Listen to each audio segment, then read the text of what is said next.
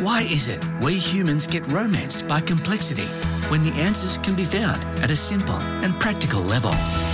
This is the Simply Practically Human podcast, where the human manager, Mark Labasque, features experts who have a track record in humanising workplaces, using simplicity and practicality as their go-to approach. It's all about getting back to what it is to be human and watch workplaces thrive rather than just survive.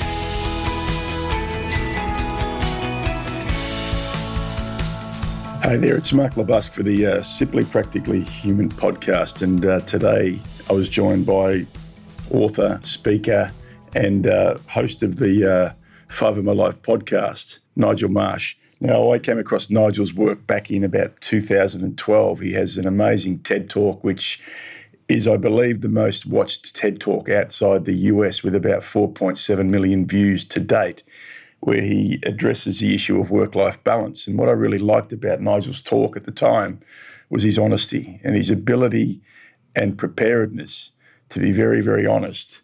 And as I've called this episode, is to stop pretending. So he shares a pretty raw story about a midlife crisis, about losing his job, eating too much, drinking too much, and having a year off and really starting to have a look at himself and what he was doing. So in this podcast, we really get into this idea of what happens when you stop pretending. And, you know, it's pretty real and pretty raw.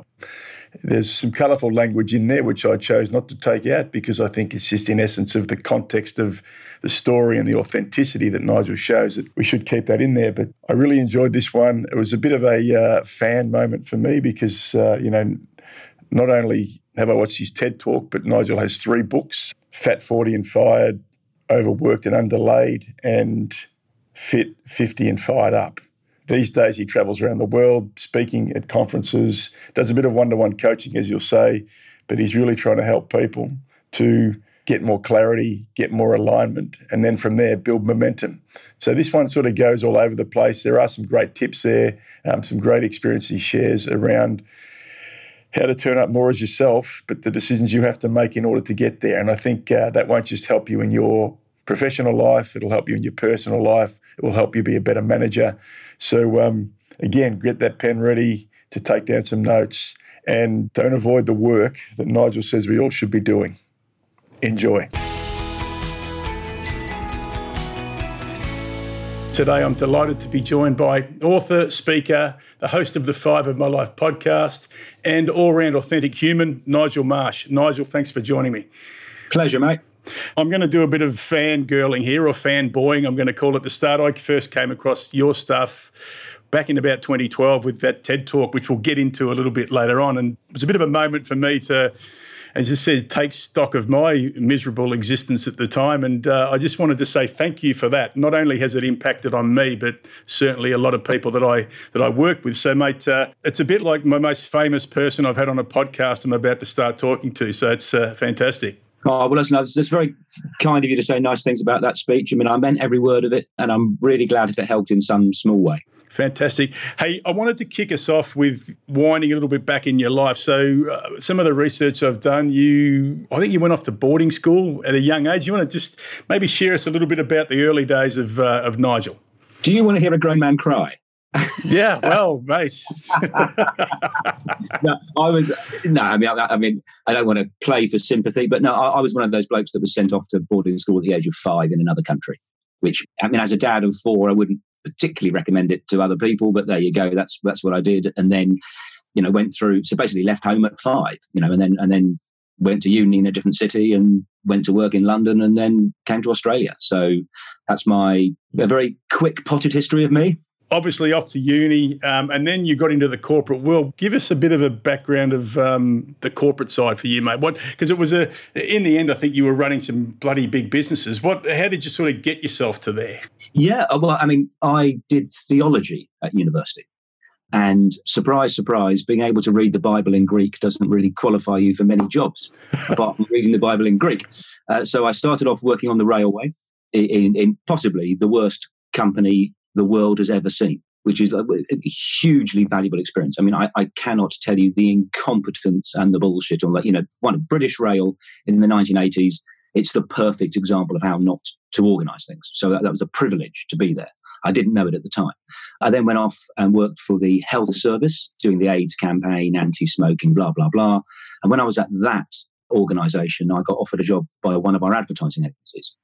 And that was a critical turning point in my life, because I then went and joined the ad business and had quite a nice time and did quite well at that, to the extent that after about 10 years, I got asked to run a couple of agencies in Australia, one in Sydney and one in Melbourne. And then, ran a few companies in Australia, Leo Burnett, Y&R, Campaign Palace, Leading Edge. I suppose my biggest corporate job, running a thing called Y&R Brands, had 14, it was a holding company, 14 companies within it.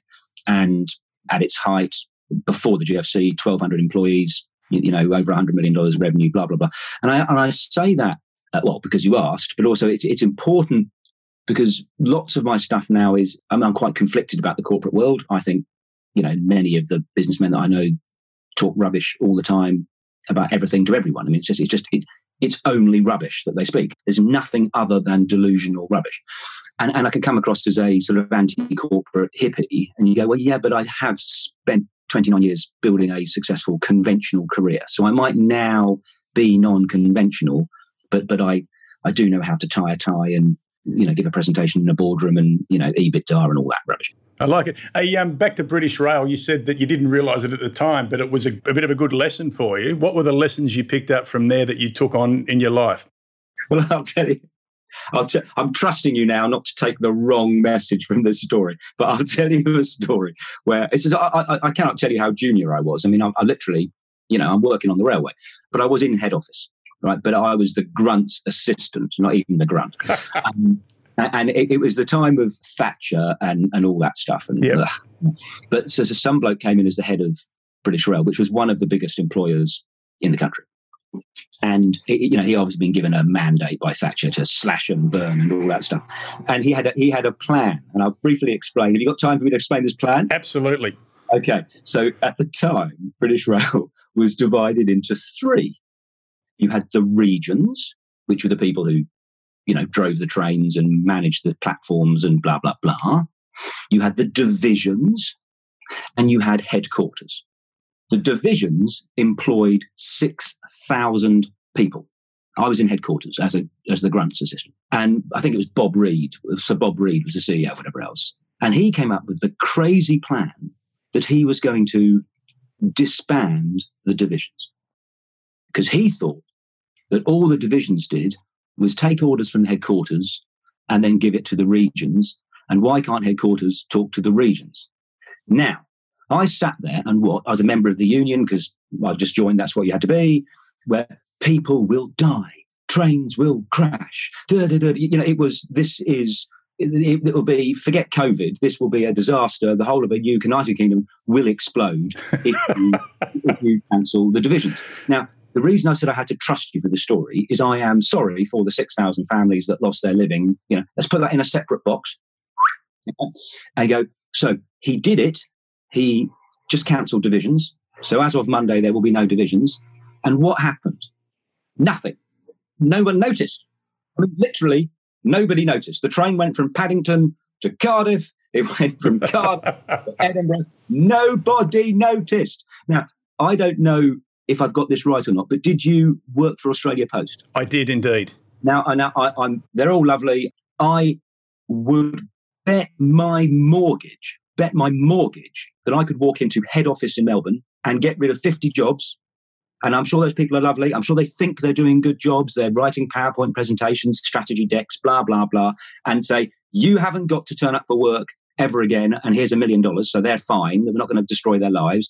And your letter would still be bloody delivered. Your parcel box would still work. Anyway, so I learned that there are lots and lots of, one of the things, lots and lots of people doing stuff that makes fuck all difference to anybody.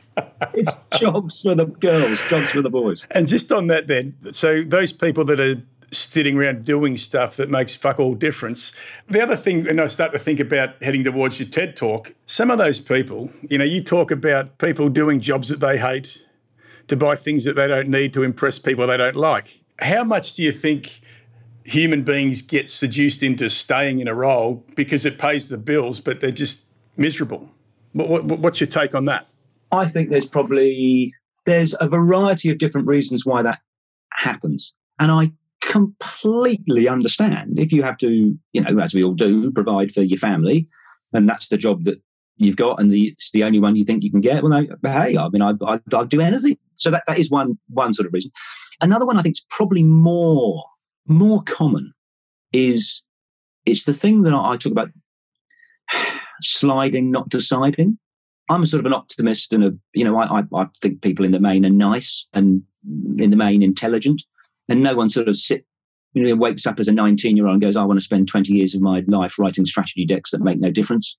I don't think they do it. But that's different to, well, actually, I'm 36 and I think it's important because my boss thinks it's important. My boss's job is if you're working divisions at BR and you were in the middle management, everyone around you thinks the shit that you're doing is important. Yep. It's the new bloke that can say, yeah, but you needn't exist and nothing more. So I'm quite gentle on people in that you go, that poor person in Australia Post who's the, project manager, consumer engagement, digital whoppity-whop. They think, they go home and say to their husband, I've done a really great job today because I did a presentation to the CMO. And you go, yeah, but, you'd be a harsh partner. He said, but would it matter if you had both died on the way to the meeting? Would anything have changed?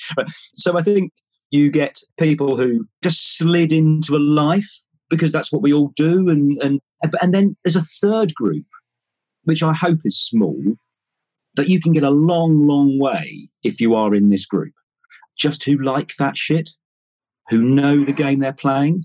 Now those people I have a massive problem with, and I've tried to have them not in my life. But there are people who go, brilliant, I'm going to get to the top of divisions in VR, or I'm going to get to the top of this, whatever. I'm being horrible, and I don't mean to be horrible about Australia Post. It could be anybody, it could be Microsoft. I know that there is a lot of money to be earned and career to build as regional HR manager of Tampax, Beckett, whatever it is. So I'm just going to game the system. Yep. And again, people do what they have to do to get through it. But you go, God, for me, that's almost like soul suicide. You're setting out consciously to be inauthentic and ineffective, and that can buy you a house. And that can get you through to retirement. It's really interesting. One of the things that I think about with that sort of person, and I don't say that they shouldn't do it because that's just the way some people get built, but it takes so much energy to be able to turn up and do before I get to work, I'm Nigel. Yeah. And when I get to work, I'm the intelligent idiot who plays a very good game at telling people what he thinks or she thinks they want to hear versus what they need to hear. And again, one of the reasons I wanted to get you on board here is because you are bloody good at telling people what they need to hear. Were you ever in a time where you used to did you ever play the other game? The game of telling people what they wanted to hear? Yeah, right. So I was about to say, excuse me for talking about myself, but I suppose that's sort of the point of the interview. But anyway, I said, stop me if I talk about myself too much. But do you aware of a book I wrote called Fat, 40 and Fired? Absolutely, yeah. So up until that book, and for your listeners, I lost my job and I had a midlife crisis and my career, disaster, unemployed at the age of 40. Well, but up until then, without wanting to, that was what I was in. Mm. And it's not all bad, but you just go, I'm sort of in this bullshit world. And the advertising industry is no worse than, in some ways, it's much better. It's no worse than other industries. It's not like Mad Men, right? It's a perfectly fine industry. It's quite fun and creative and intelligent people in it. But the corporate part of it, you go, I am spending large amounts of my time pretending. No, not nastily. I'm not doing anybody any harm. So when that marketing manager says, we've got a great new shampoo, it's really good. You go, well, it isn't actually. Yeah, but hold on, but I'm the CEO of the ad agency. I mean, I'll be rude and stupid to say it's no different to any other shampoo. I've got to go, well done, Jan, it looks great. And what I'm thinking is, this is just bullshit. But so it's sort of, it's victimless lies. So nothing awful, but there's just this sense, and I'm the bloke who studied theology, for Christ's sake. I'm just sitting there thinking, I'm doing all right. I'm in my career, and I think I'm a nice bloke and all those things. But is it just me, or is she talking bullshit, and is he talking bullshit? And hold on, that budget. I don't know what your job was, but I'd have situations. I promise you, this is true, where the global CEO would look at the budget that I'd submitted, yeah, and say that's not good enough. And I explain why it is what it is. And then what they do, I promise you this is true. I don't know why it doesn't bother other people. My stomach would ache laughing at night when I'd tell Kate, my wife, those. So I'd be in this conversation, human being to human being. It's like you and I now are talking authentically, and it's like someone flips a switch and we start talking bullshit, right? So you've said my budget's not good enough. I've explained why it is what it is. You've said, no, it's not good enough. So I say, I'll change it. Not I'll meet it. I'll change the number on the budget because you wanted it to be 5 million, not 3 million. You know, and I know that I won't meet it. And you know, and I know that in a year's time we'll say, what a shame, but it's the consent and evade thing. The easier thing to do is we're all going to agree that Nigel's going to go for it, win lots of business and make $5 million profit, not 3 million. But you know I'm lying. I know that you know that I'm lying. But that is what the construct of shareholders and board meetings and annual budgeting demands. So I'm not as stupid as I look. So you go, no worries, Michelle, 5 million it is.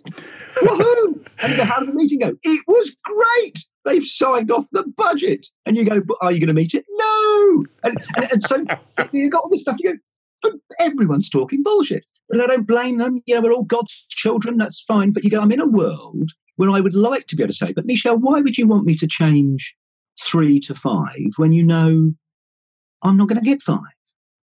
And if she was honest, she could say, well, because my boss wants me to be able for the region to say 55. So everyone's lying to everyone. How about we rebased it? I mean, fire people who are idiots who can't, do that. But if, we were agency of the year, for fuck's sake. So you go, trust me, it's Nigel talking. It's going to be 3. If it's 3, I'm still knocking the lights out. Yeah. Why are you making me say it's 5? No. Now, to have an easy life, you should, if you want to build your career in those environments, the way to have a career and succeed is to say 5.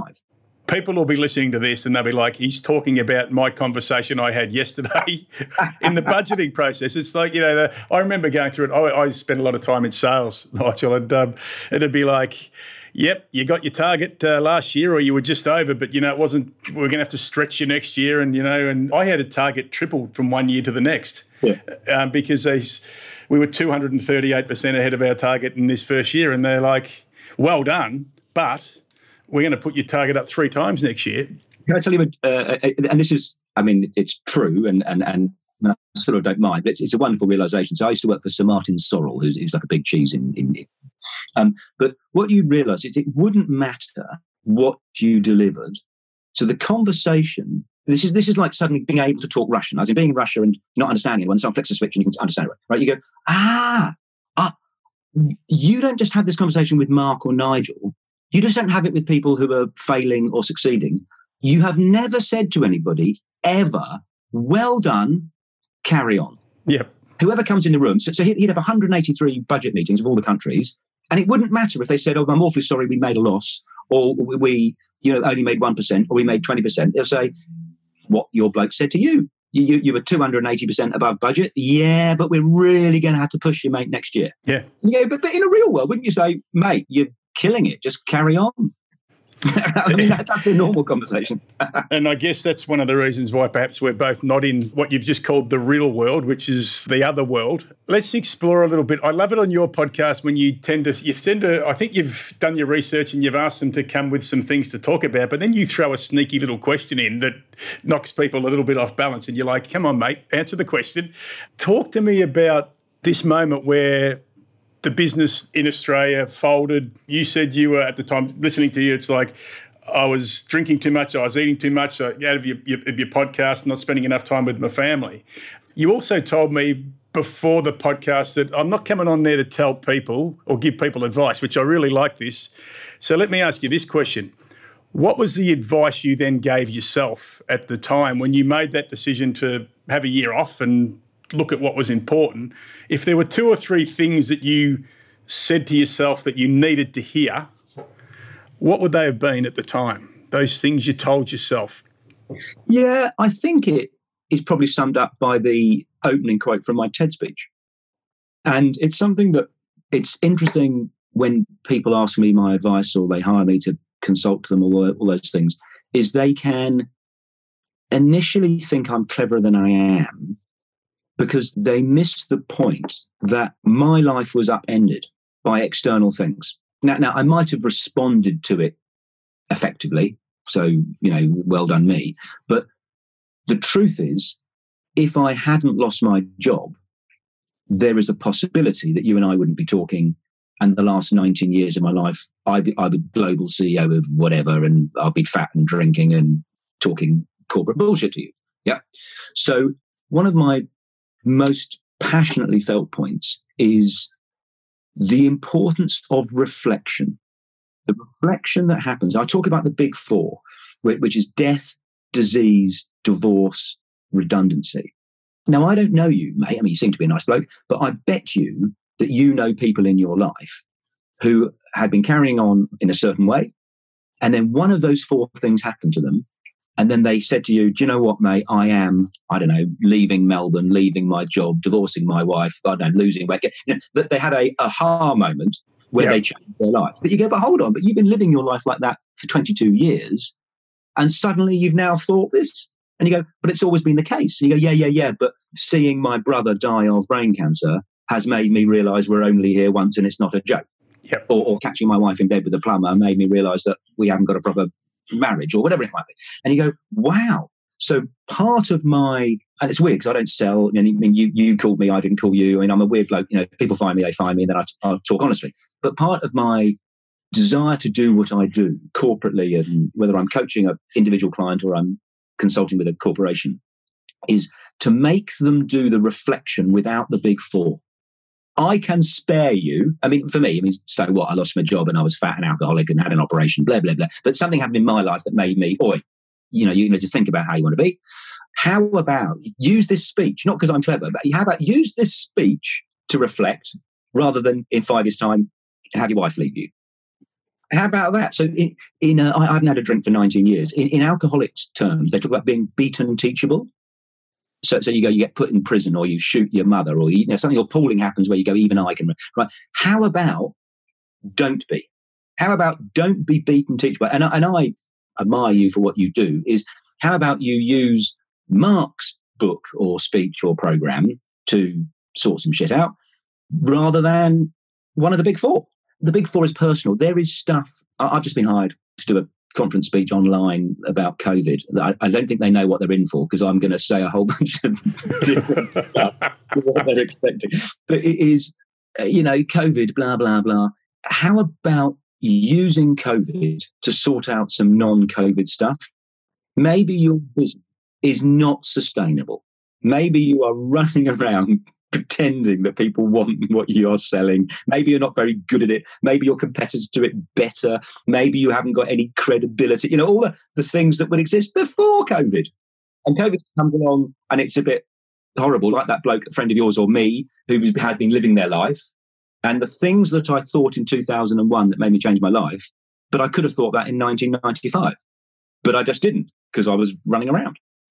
It's not like I haven't answered your question. I've forgotten what your question was. No, I think the big piece here, the big learn for me, and it sort of sits in nicely with the work I do, is the stop and reflect piece. It's the work that I call of the mirror. The mirror gets turned back onto you, not by someone coaching you, but by you, and you go, fuck, I don't want to look into this mirror because I don't like what I see. I'd rather it be out that way, or I'd rather just be part of gaming the system that I've been in. I gamed the system for 25 years myself. Maybe 20 years, the last 5, I rebelled against the system and took the second of 2 redundancies over my time. But I think the big point is stop and reflect. I do some work, a program I run, Nigel, on the second day, I give them 20 minutes to stop and reflect. Great. Most of them are sitting down back in their chairs at 10 minutes, and I leave the room. And one day, one of the guys walked out and he goes, "We're ready." And I said, "I'm fucking not." And he walked back in and he told the people that. And then they accused me of being rude. And I said, "I gave you 20 minutes to stop and reflect, but you were ready to get on with whatever it was, because that's the way the world is." And for those who watch your TED Talk, I can say for myself, it's like stop and reflect and then go, is this shit really working? And then the hard bit is, and you talk about honest inventory. The hard bit now is the honest inventory. So again, on that, how do you help people who sometimes don't want to help themselves to step into their honest inventory. What are your thoughts around helping people get there, or do they have to just get there themselves? Yeah, God, it's interesting. So it's very nice to talk to you, mate, by the way. It is one of the biggest ways I characterize my change in my life is, and it's gloriously liberating, is I have stopped pretending. Yeah. So I've stopped pretending I believe things that I don't believe, and I've stopped pretending that I don't believe things that I do believe. And that doesn't mean being rude to people or smug or whatever. But just, do you know what? I'm allowing myself at the age of 56 to actually be honest with what I think. So that helps me with myself, but it also helps me when I'm talking to other people. So if I haven't got an answer, and sometimes what people want is a off-the-shelf answer that applies to everybody, and I get hired to go around the world. I'd go to Texas to speak to 3,000 horse vets, bizarrely. It was wonderful. But you go, do you know what? What might work for a 55-year-old unemployed advertising executive might not work for a Texan horse vet. So let's just start with a bit of honesty. Yep. Because maybe Mark hasn't got all the answers, and maybe Nigel hasn't got the answer. He might be interesting to talk to. He might be useful, but let's just be honest. So it's like an honest answer to that. Rephrase the question again, and I'll come to it. So that you talked about honest inventory, and I'm interested in, how do people get to step into their own honest inventory? Okay, so I think, and this is me, this is how I work, is I don't force it on other people. So my audience is self-selected. So it drives my wife mad because it means I don't sell for business. You're right. But I'll give a speech, and after a speech, 2 or 3 people will come up and say, will you coach me? And I will say to them, I am completely unqualified. I have no qualifications. Here's a list of 3 qualified coaches. And then one of those people will say, yeah, but I still want you to coach me. And I'll say, well, I charge like a wounded bull. And then 1 out of 2 of those people will say, yeah, okay, I want you to coach me. So they've been through the hoops of wanting. So they clearly are open to hearing some of the things I say. I make sure I'm talking. I could walk into the park now on Bronte Beach and knock someone on the shoulder who's doing exercise and say, excuse me, can I talk to you about the authenticity in your life? And I hope they say, fuck off, I'm exercising, and leave me alone. Who the hell are you? Right? Or just pretend Australia Post, they do need a little bit of sorting out. I could walk in there now and say, listen, guys, I've noticed that, fucking none of you really add any value. Well, who are you? Go away. Whereas if they hired me, which I'm using them because they did for a while, if they hired me, you go, so you want to hear some of the things I want to say. So I suppose it's a cheat answer. It's like if someone's got a drink problem and don't want to sort it out. There's nothing I can do. There is nothing I can do. If someone goes to me with a drink problem and says, do you know, Nigel, I think I might be hitting it too hard, I might be able to help. So thing one is select the audience by letting them come to you. And then there's a piece which I really like beyond the reflection. So I can talk to them about my personal experience. I'm getting better at asking questions and listening and all those wonderful things. So people come to me because they like a book I've written or whatever, and so they're already I'm on the front foot. But what I talk about in my consultancy, and I talk about this in my life as well, is clarity, alignment, momentum. Now, you talked about the last 5 years of your conventional career, and I talked about I studied theology, and then so what happens for many, many people is, ironically, once they're prepared to listen, the reflection bit can be quite easy, because not many people say, I want to be a father, a shit husband, a shit executive. I mean, if they do, they're sort of like sociopaths, right? Most people will say, well, like to, leave the world slightly nicer and, blah, blah, blah. Right? And you go, right. So then how's that working for you? So I'll ask Mark, what type of man would you like to be? What type of legacy would you like to leave and life to lead? And you tell me. And I go, yeah, and what actual life are you leading? And what legacy will you leave? So then the really key point, and this comes down to providing for your family and all those things. You go, so we've agreed, Mark, you want to be this type of person, but we've also agreed that you aren't. Yes. Now, I lived with that in the ad industry for a while, and I'm not blaming anybody. You lived with it for the last 5 years of your thing, and that's fine. Yeah, that's fine. It takes a process. You don't just wake up and you go, right. But the liberation and the happiness, I'm looking at you, you seem to be a happy bloke because you're doing something that I know that you believe in. Yeah. Whether it doesn't matter if you tank and you're out of business next month or whatever else, you aren't ripping off cynically your audience. When you go to do whatever you do, a speech or a conference, you aren't thinking, how can I roll these people for whatever?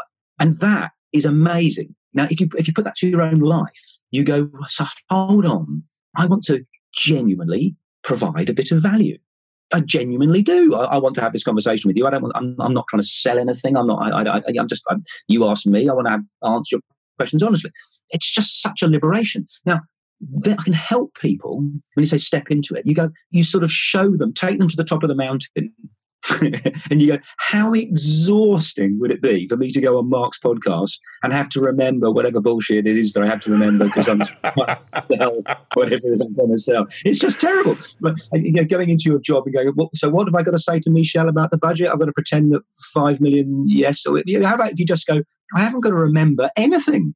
I've just got to work hard, try and provide value, be polite and charming, and just be honest. If you think about my podcast, the 5 things. So I'm clear what I want to try and do. I'm not trying to give self-help tips or anything. It's just sideways into prominent people. The momentum piece, if you said I had to do 6 interviews next week, I go, great, because I really like, I'm aligned. What's that thing that the Buddhists say about if what you think, say, and do is aligned, that's happiness. If you think all bullshit, but you have to say it isn't, then you did, it's horrible. I think about my work, which is pretty simple shit. It's about trying to allow humans to become more human and just go into a room and not speak the bullshit that they usually speak. Because at times I'll say to someone, I don't even understand what you're saying. And that could be the CEO in the business sitting in the room with the rest of the people. And they're like, they all look at me like, you can't say that. But I look at it like this now. I'd be happy to be fired, Nigel, on the spot in that room because they say, I don't think this is going to work. Then not say that and then work on, let's get our values aligned and do a 5-year strategy, but then hate each other. So everything that you said then makes absolute sense. Can I tell you one of my bugbears? Yeah, please. And this is very, very confronting for many people, is being honest and authentic doesn't mean you will succeed. No. It means you're honest and authentic. And what some people are after, life is hard, business is hard. So I'm going, most people in business, unfortunately, talk bullshit. And I'd like it if they didn't.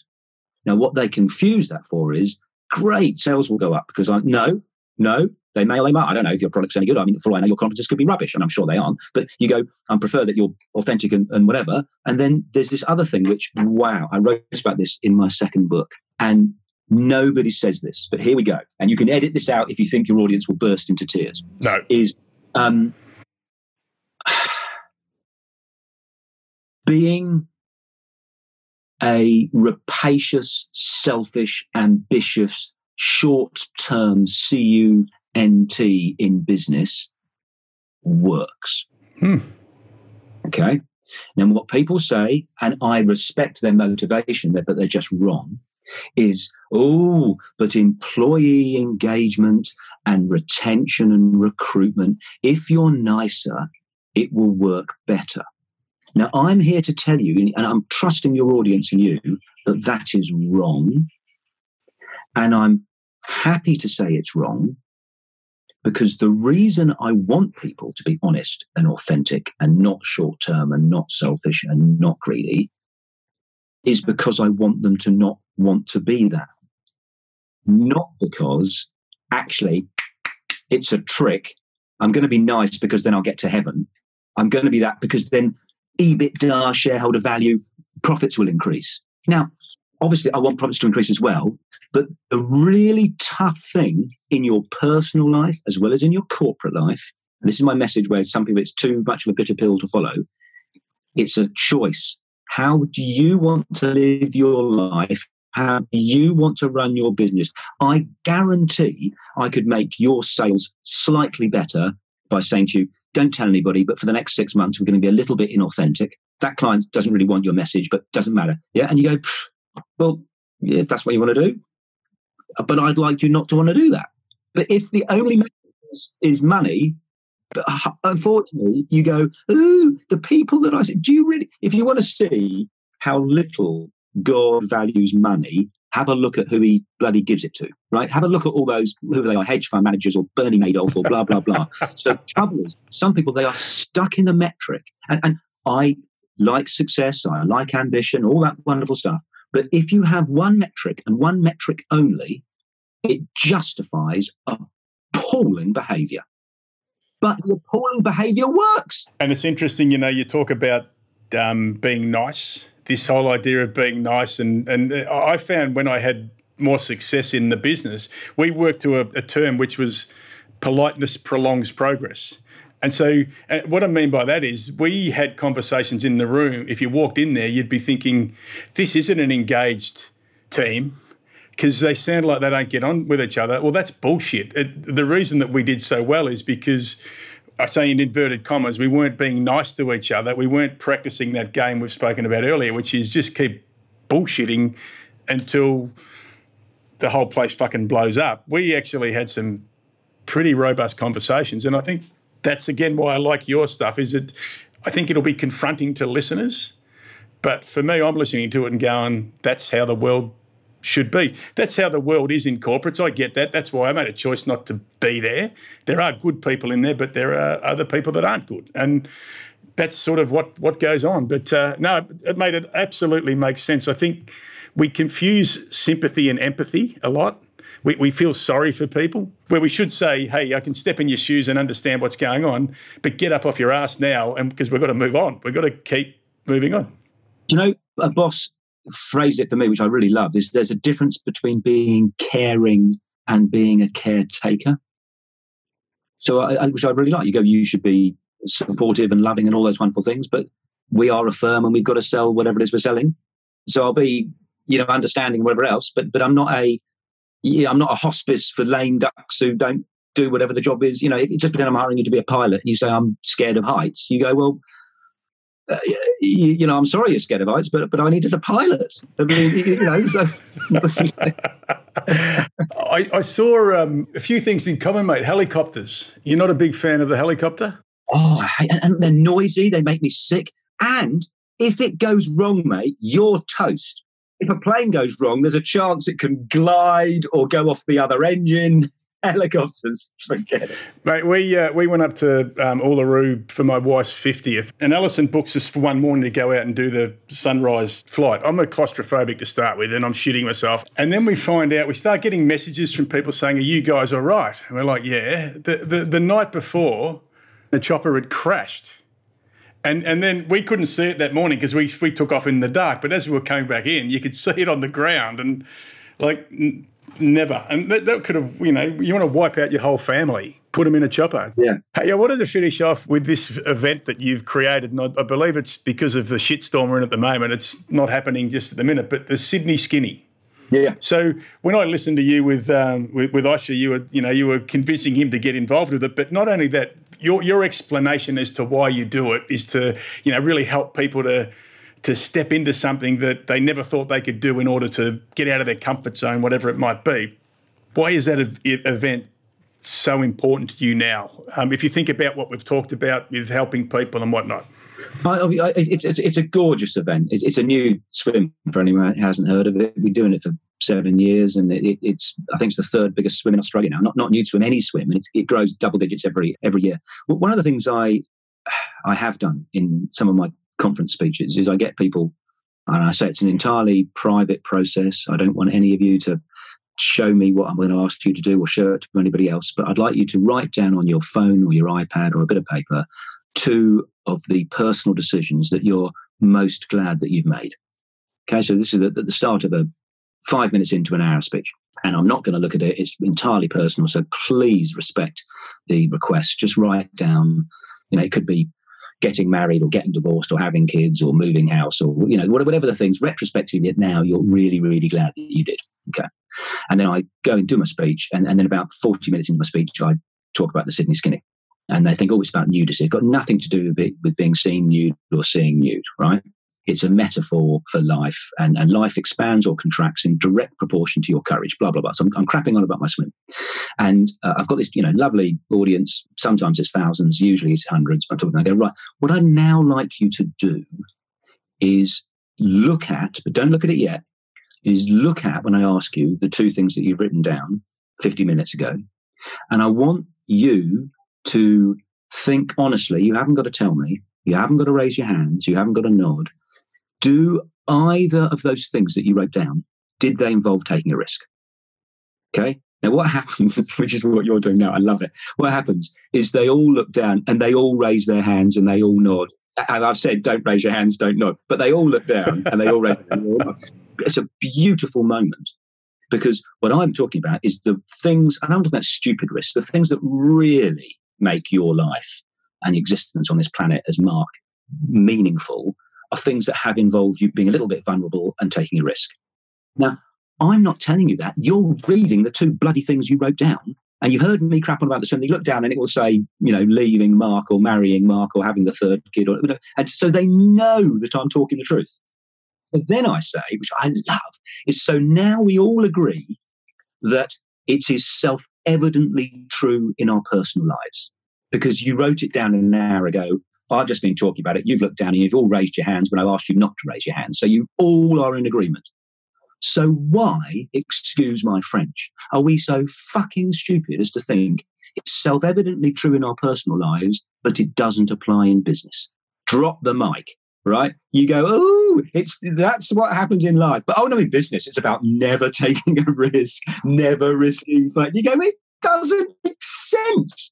How can you've been in this conference? You've all raised your hands. You've all said the thing that changed my life, la la la la la. But in business, it's keeping your nose clean, never doing anything wrong. And you go, I'm just going to leave that with you. If you really think that stacks up, then that's fine. It's your bloody career. But it seems to me self-evidently true, given you've just nodded, raised your hand, and looked down, that all the things that are valuable in your life personally involve taking a risk. And then your conclusion is, but in business, we shouldn't take any. And it's interesting you say that. There's a term that I heard from a fellow by the name of Marty Linsky. I did some work on adaptive leadership over at Harvard in 2014, and he talks about the skillful art of work avoidance, our ability to avoid doing things that are hard and that we don't like. And when you were talking about that then, Nigel, I'm thinking that's just most of us who don't take the risk will go back into work avoidance mode, and they'll just go back and they'll do the 5-year plan, and they'll accept the $5 million budget or whatever it is, because that's easier than saying, fuck you, I'm not doing this anymore. Yeah? Hey, mate, let's finish off with, where can we find more out about you? I know there's your website. Where else can we go to find out a bit more about Nigel Marsh? I'm sort of relaxed about that, mate. I mean, as long as someone gets something out of this conversation on your podcast, is the thing that my website's the best place to go. But I'd love people to check out the 5 of my life. I mean, they wouldn't find out anything about me. They'll find stuff about my guests, and if they want to find out about me, they'll work it out. Yeah, mate. Look, I've been binging those, as I said before we started today. I think I listened to Ted Richards and Charlie Teo, Gus Worland, and, mate, they were fantastic. So, and I actually got the Rabbi one I need to jump into as well. Nigel, thanks for joining me, mate. I've had a absolute ball here, and I hope you've enjoyed the conversation as well.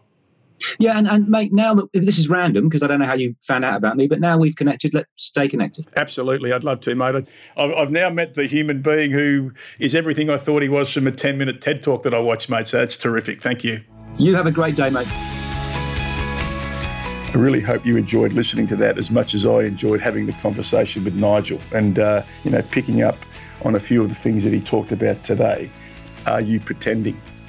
It's a great question to be asking yourself right now, and if you are, sometimes you might say to yourself, well, that's just the way that I'm going to get ahead in the world. That's the way that I'm going to keep putting food on the table and living the life that I'm living. But it's just a good question to ask yourself. So the 4 Ds that he talked about, death, disease, divorce, and redundancy, are you waiting for that moment to happen before you stop pretending? He also talked about taking some time to sort your shit out, stepping into your honest inventory, and, this other idea that it's a choice and that we do slide into a life that we get caught up in, which might be a corporate life and might be something like that. And this other thing that he did say was that being honest doesn't mean that you will succeed. So there's going to have to be some decisions that you make in order to get to a different place. If you like this, why not rate it 5 stars? And if you loved it, share it with your friends.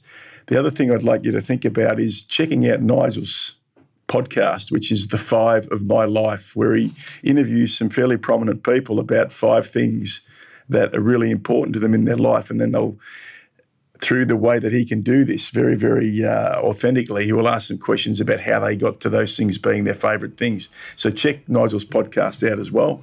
But until next time, keep it simple, keep it practical, and keep it human. Bye for now.